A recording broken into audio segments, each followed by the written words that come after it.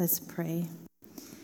Dear Lord, in response to that song, we are turning our eyes upon Jesus. And our desire is that we would be able to look full in his wonderful face, that the things of this earth might grow strangely dim in the light of your glory and grace. We pray in Jesus' name this morning. Amen.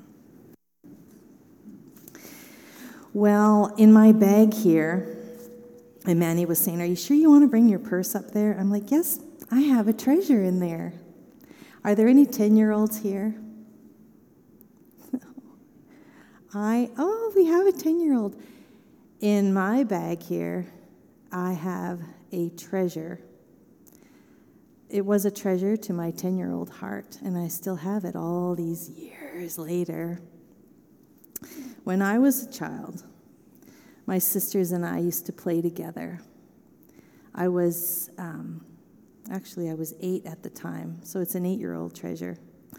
My sister Lori was 10, and my sister Lois was 11. And we used to play something called trading post. What is a trading post? Well, where I came from, a trading post was a log building, a big log building on the side of a rural type of highway. And it was filled with many treasures that little children just loved to handle, like rubber tomahawks, or genuine rabbit pelts, or feathers, or all kinds of things. We just loved to play in there, and we always would stop. And usually outside there would be a carved wooden moose out of some massive log, or a bear, a carved black bear next to a wooden bench. And so many photo opportunities were there. And so we got this idea, we're going to play trading post. We were going to place all the things that we maybe weren't 100% attached to on the tops of our dressers in our rooms. And then we would go to one another's dressers and we would trade this for that. And I remember the day that Lois put this on top of her dresser. It's a piggy bank. And I wanted that piggy bank for as long as I could remember. And there it sat. It was part of Trading Post Day. I thought, wow, I wonder what she wants for that. She came over to my dresser and she was looking, and I don't remember what I had on my dresser that day. I just had this in my mind, the ultimate treasure. And she found something she wanted, and she said, "I'll trade you this for that." I couldn't believe it. Absolutely. And I have it to this day. Can you believe it? Neither of us remember what she got for this from me, but I remember. The little black thing was torn. I got a new one out of another piggy bank and stuck it in there, and I used it, my little acorn squirrel piggy bank. Of course, I'm a lover of nature, so. And I still have that little treasure. How do we value things is the question, because the message today, the title is Buyers Wanted. How do we value things? For instance, if I had a $100 bill and you had a $20 bill and I said, "Hey, you want to trade?" You would say, "Absolutely." Like, no question. Just like whatever I had on my dresser Lois wanted, it's like, "Are you kidding me?" Yes, of course, because I valued this very much. And you value $100 much more than you value $20. I have a bicycle, a really nice bicycle. I bought it many years ago. Beautiful aluminum, high-end parts, and I paid a lot for it. It's used now, so maybe somebody would think it's worth maybe $200 or $300 now. But then at the same time, you might not, if you're past the age of riding bicycles, you might say, "Well, what good is that to me? Find someone else who wants it." What if I was going to give it to you? I'll give you my really valuable bicycle. You'd be like, "No, I'm sorry, it's really not worth anything to me." And another thing, somebody handed you flowers, and they say, would you like to buy them? They're $10. Well, that would kind of depend upon whether they were fresh as opposed to wilted, and whether they were the colors you liked. If they were orange or yellow flowers, I probably wouldn't really want them. But if they were blue and deep rose color and pink and white, I'd give you $10 for a bunch of nice fresh flowers. And when it comes to houses and land, we do a lot of comparables to see what it's worth. Maybe the house down the street in the last 6 months sold for this much, and maybe our house that we have now, that we're looking at buying, I should say, is a little less than that, but it also has, a bigger yard, but not as nice a kitchen. And we do comparables. Even real estate agents do that. They show you, these are what the houses sold for in the last 6 months around your neighborhood. And so we think this is probably what your house is worth. And the buyer would do the same thing. The buyer would wonder, well, what's my house worth? It depends on what other houses sold for. And we use our intellect and our experience, and we come to a price, and then we set our house up for sale. Or we decide we want to buy that house, depending on the research that was done. Yes, this is how we value things. We value things based on what we're willing to pay for it, what other people are willing to pay for it. If I don't want to pay anything for it, it's probably not worth anything to me. These are the things we buy. But I'm not talking about the things we value. I'm not talking about things like love or a good night's sleep or your health. I'm just talking about objects that we would buy. Do I have a short in this microphone here? Keeps clicking out. I'm talking about things like a bag of oranges or a surfboard or something like that. And currency is what we use. And currency in our culture is cash, right? In another culture, years gone by, the currency might be grain. And another currency could be your work and time for somebody else's object. So you might be paid for the work you did in someone's yard with groceries, or with maybe if you did a really good job, maybe somebody would give you an old car they had. We have different ways of trading or buying. Same thing. Well, money is our currency, and we use it as our medium of exchange. We might even our currency might be the toys or the skipping rope on the top of our dresser that we're going to trade for a really cool hat or a picture frame. Because one man's trash is another man's treasure. Have you heard that? And even if we're trading on the school ground, okay? And I think that my jacket, my very expensive jacket, isn't worth much. Mom bought it for me, and I don't really like it. But I sure like your cool baseball cap, which is old and dirty, but I want it.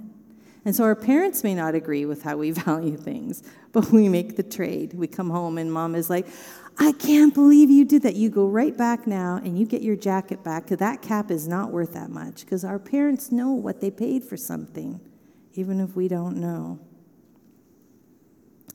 Because it's relative. Just like when a child values a shiny nickel over an old $20 bill. Ooh, it's shiny. I want to hold it. I'm talking about a little baby here. It's more appeal to them because they don't understand. But time and time again, we notice that the ways of God are not the ways of this earth. The culture of heaven is not the culture of this planet. And only in the ways of God can you buy something without money and without price. The purchaser has nothing with which to pay. And the seller wants buyers who have nothing with which to pay. Isn't that a perfect combination? I have nothing to pay, and you want a buyer who has nothing to pay, we have a deal. So that's what we're going to look at today. Revelation chapter 3. I invite you to look it up. Revelation 3, verse 18.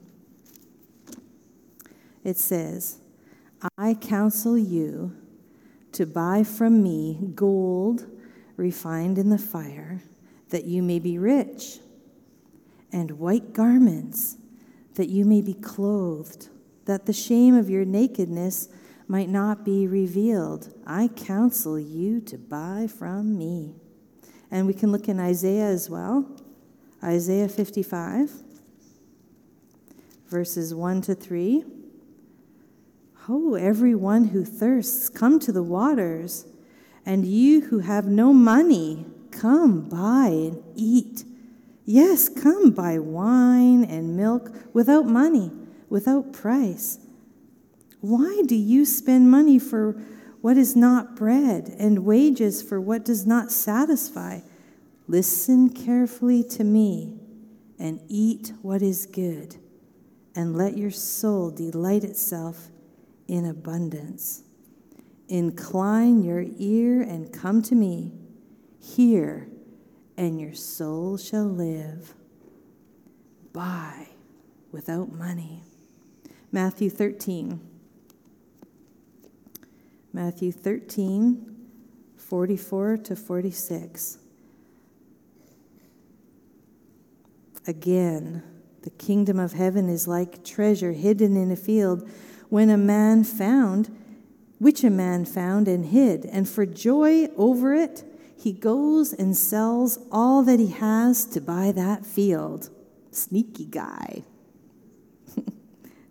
And again, the kingdom of heaven is like a merchant seeking beautiful pearls, who, when he has found one pearl of great price, went and sold all he had to buy it.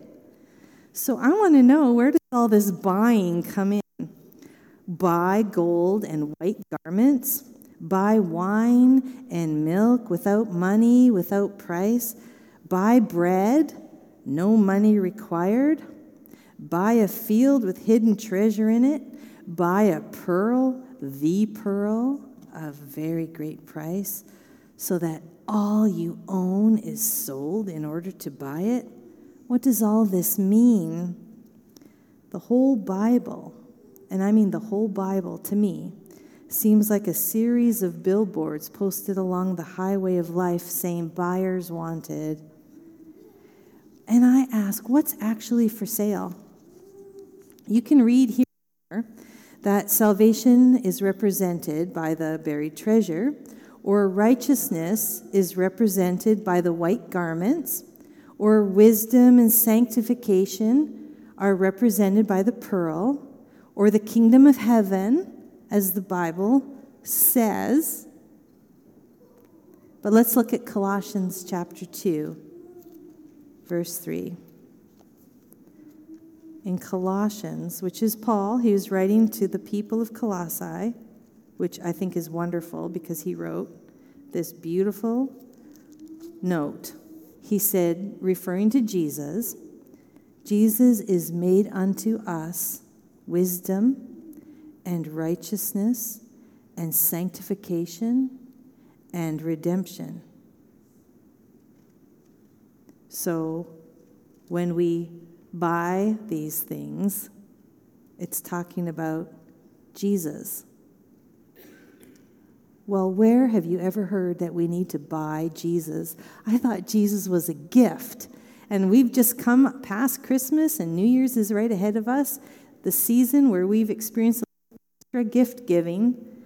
I thought Jesus was a gift. Oh my, so what does all this buying mean? And if it doesn't matter whether the pearl is righteousness or Jesus, well, it doesn't matter how you want to describe it, because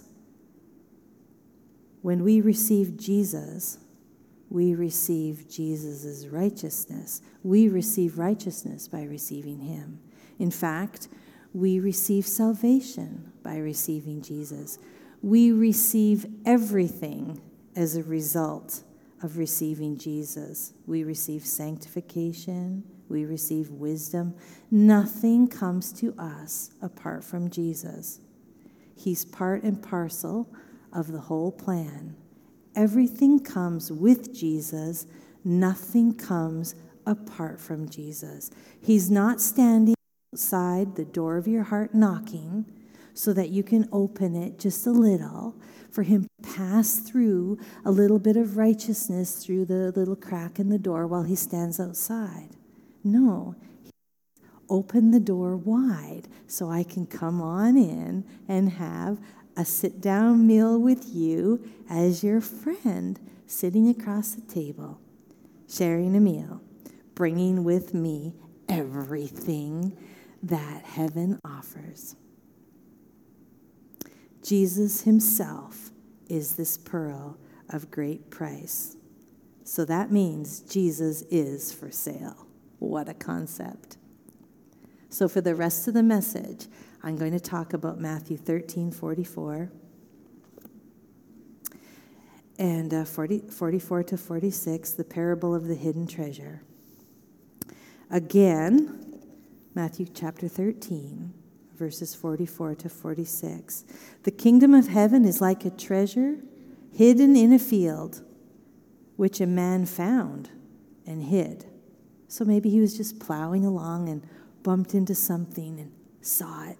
Oh, put it back in the ground. And for joy over what he found, he goes, sells everything he has to buy that field. Did he want the field? No. He just wanted the treasure that was in the field. Again, the kingdom of heaven is like a merchant seeking beautiful pearls, who, when he has found one pearl of great price, went and sold all he had to buy it. Some people would think that that person had lost their mind. But he would say, oh no, if you knew the value of this pearl, you would do the exact same thing that I did. You'd sell everything to get it. It's like if you knew the value of a $1,000 bill, you would give me your penny, no problem, in exchange. So the enemy says to God, you were a fool to waste the treasure of Jesus on that ungrateful human family. They don't appreciate him. But this man in the parable, he did know the value of that pearl, and he was happy to sell everything he had. He knew what he was getting. He knew it. He was convinced. So the rest was meaningless. Yes, my little piggy bank full of pennies is absolutely meaningless. If you're offering me a few $100,000, I wouldn't need any time to think about that decision or that trade. When we give ourselves to Jesus, we forsake everything else, and we cling only to him. He is that precious to us. And by that pearl, take everything I have and give me Jesus. Take the world, but give me Jesus. That's how we buy Jesus. But suppose I don't really like pearls. Suppose they're just not a big deal to me. Makes sense. It makes sense. Not everybody values Jesus for who he really is. Sometimes, most of the time, it seems to me, I don't really value him for who he really is, I'm ashamed to say. And I know that when I start getting kind of caught up with things in this world. But don't forget the fact that Jesus gave us this parable because it's full of wisdom.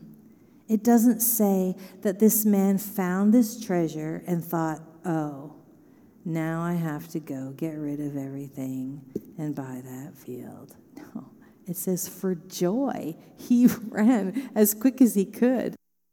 Up things he had for sale so he could acquire it. If we don't really value the pearl that way, whose fault is it? Whose fault is it? Are we looking for fault here? I think we're born like that. We're born where we can't recognize the value. We need that heavenly eye salve. We need the Holy Spirit to reveal to us just how precious this gift of heaven is. This is a revelation from God to our souls. So if you don't really quite seem to value that pearl like everything else in your life, perhaps you could pray this prayer with me. We could pray something like this: Lord, something is terribly wrong. Come and bless me, enlighten my darkened mind. Take away the Laodicean cobwebs out of my mind. Take away my numbness, my inability to understand. Quicken my senses so that I can perceive the value of this pearl. I want to be aware there's a pearl right in front of me, and I want to know what it's like to understand the treasure that it is, so that I will, with joy, toss everything I've been clinging to in order to have that pearl. Lord, that is my prayer. Does your heart long for that like mine does? You know,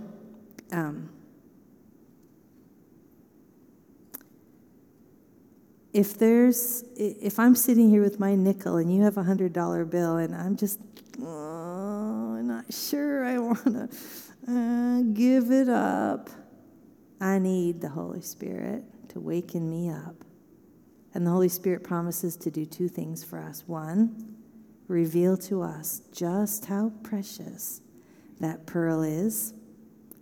And two, give us a genuine realization of ourselves, our deep soul poverty, so that we find the trade to be absolutely unbelievable good deal, which is a massive understatement.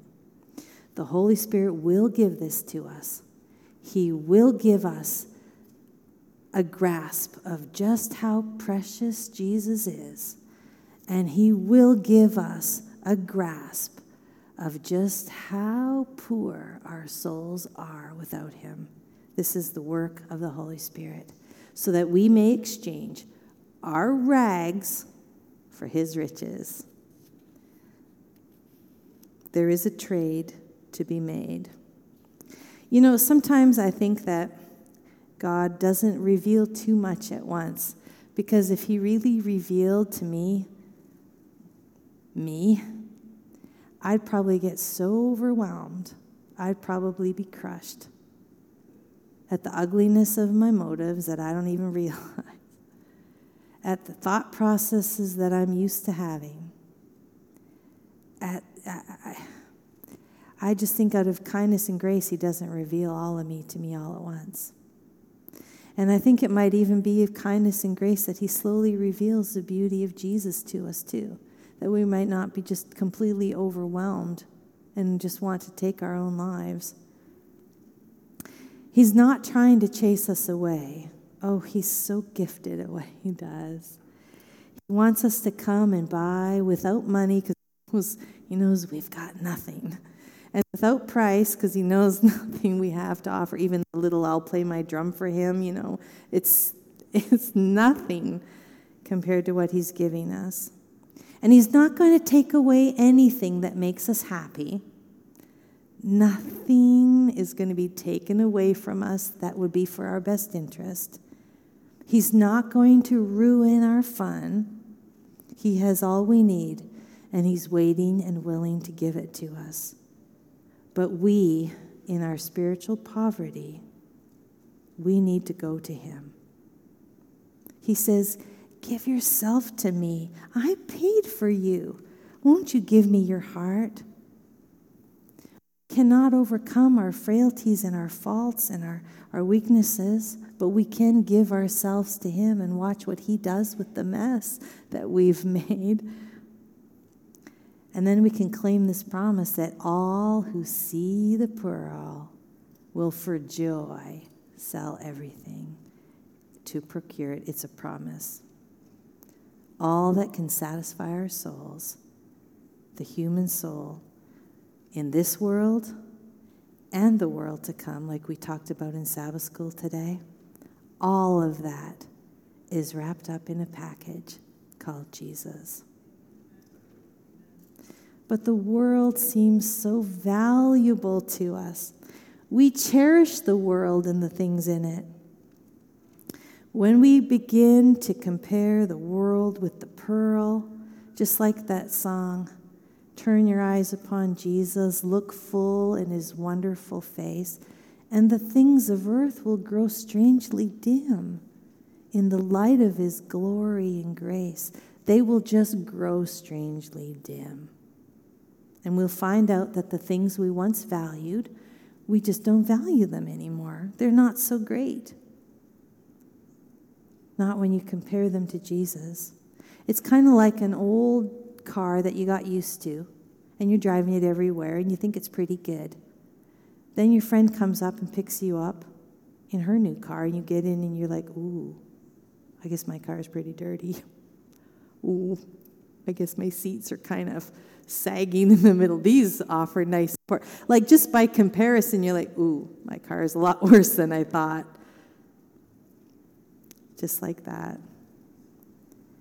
If we could fathom the ransom that was paid for us, if we could grasp the depth of heaven, and we can't without the Holy Spirit's work in our heart. God is asking you, do you want something better? Do you want what he has?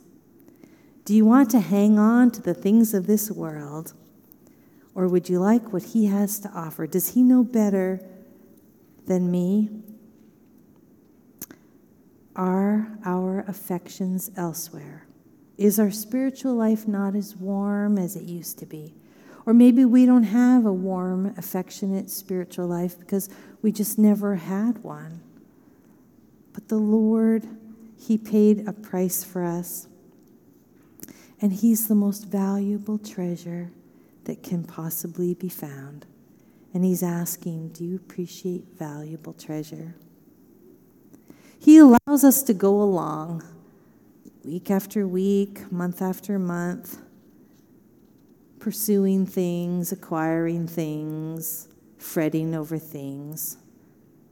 And then he says, are you happy? And after a little while, we say something like, not really, not really. There's nothing else more valuable, nothing else more satisfactory. There's nothing else to help us achieve anything. Everything is secondary.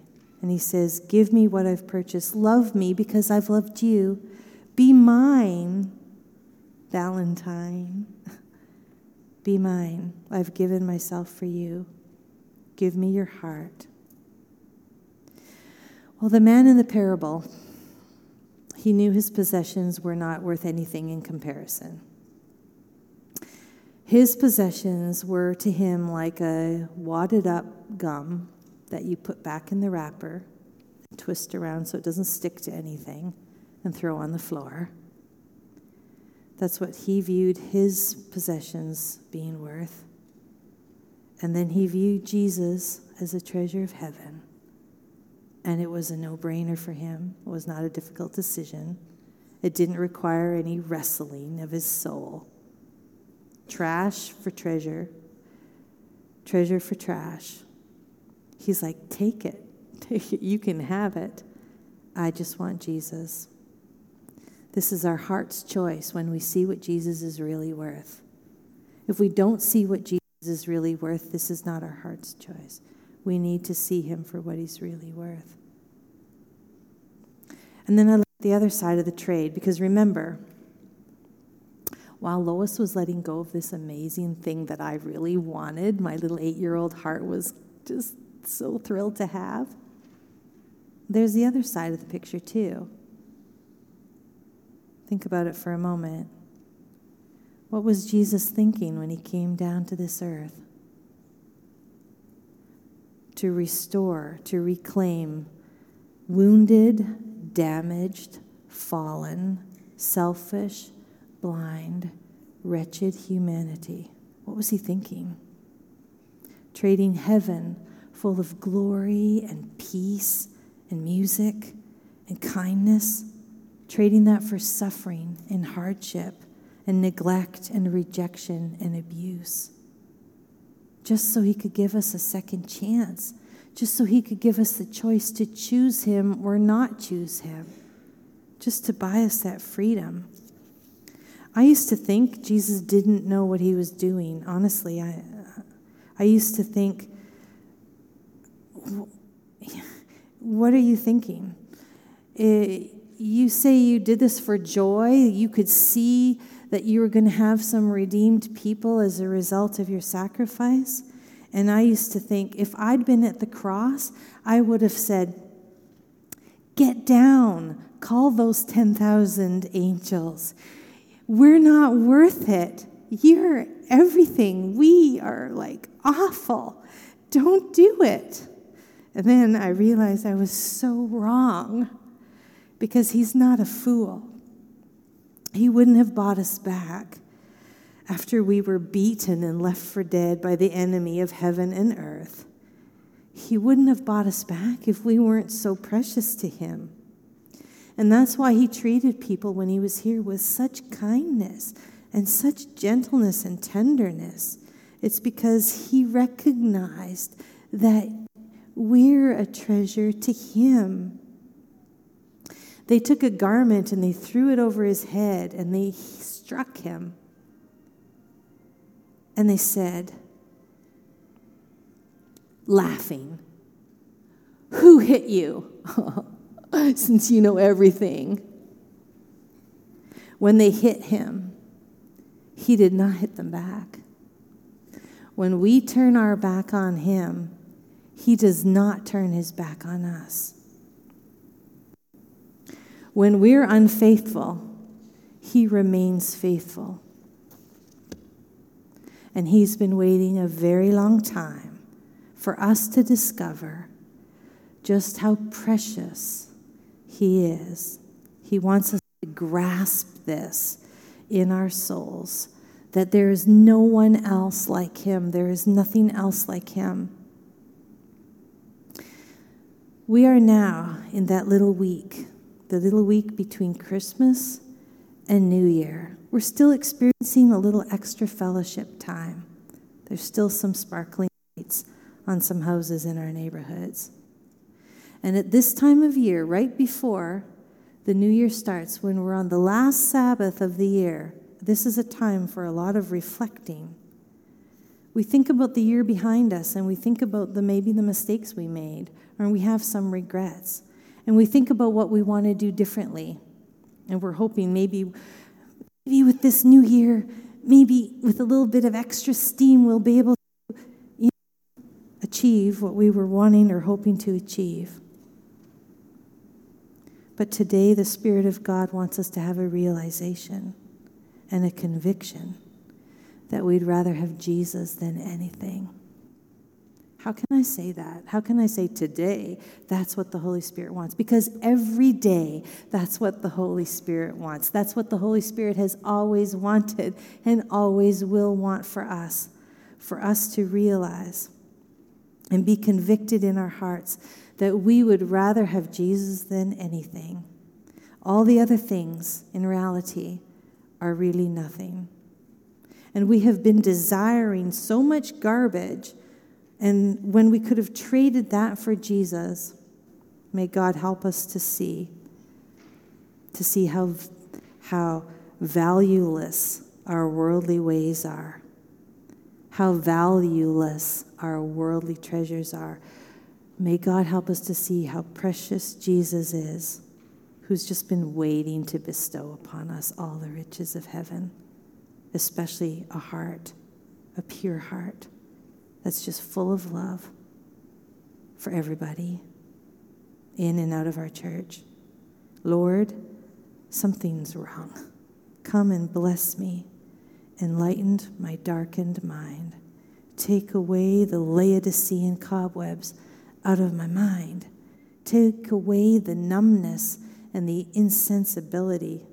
Quicken my senses so I can perceive, so I can realize, so I can grasp the value of the gift of heaven while I'm living in this dark and foolish world. Who do you count more valuable than Jesus? What have you been grasping for? What are you seeking to achieve?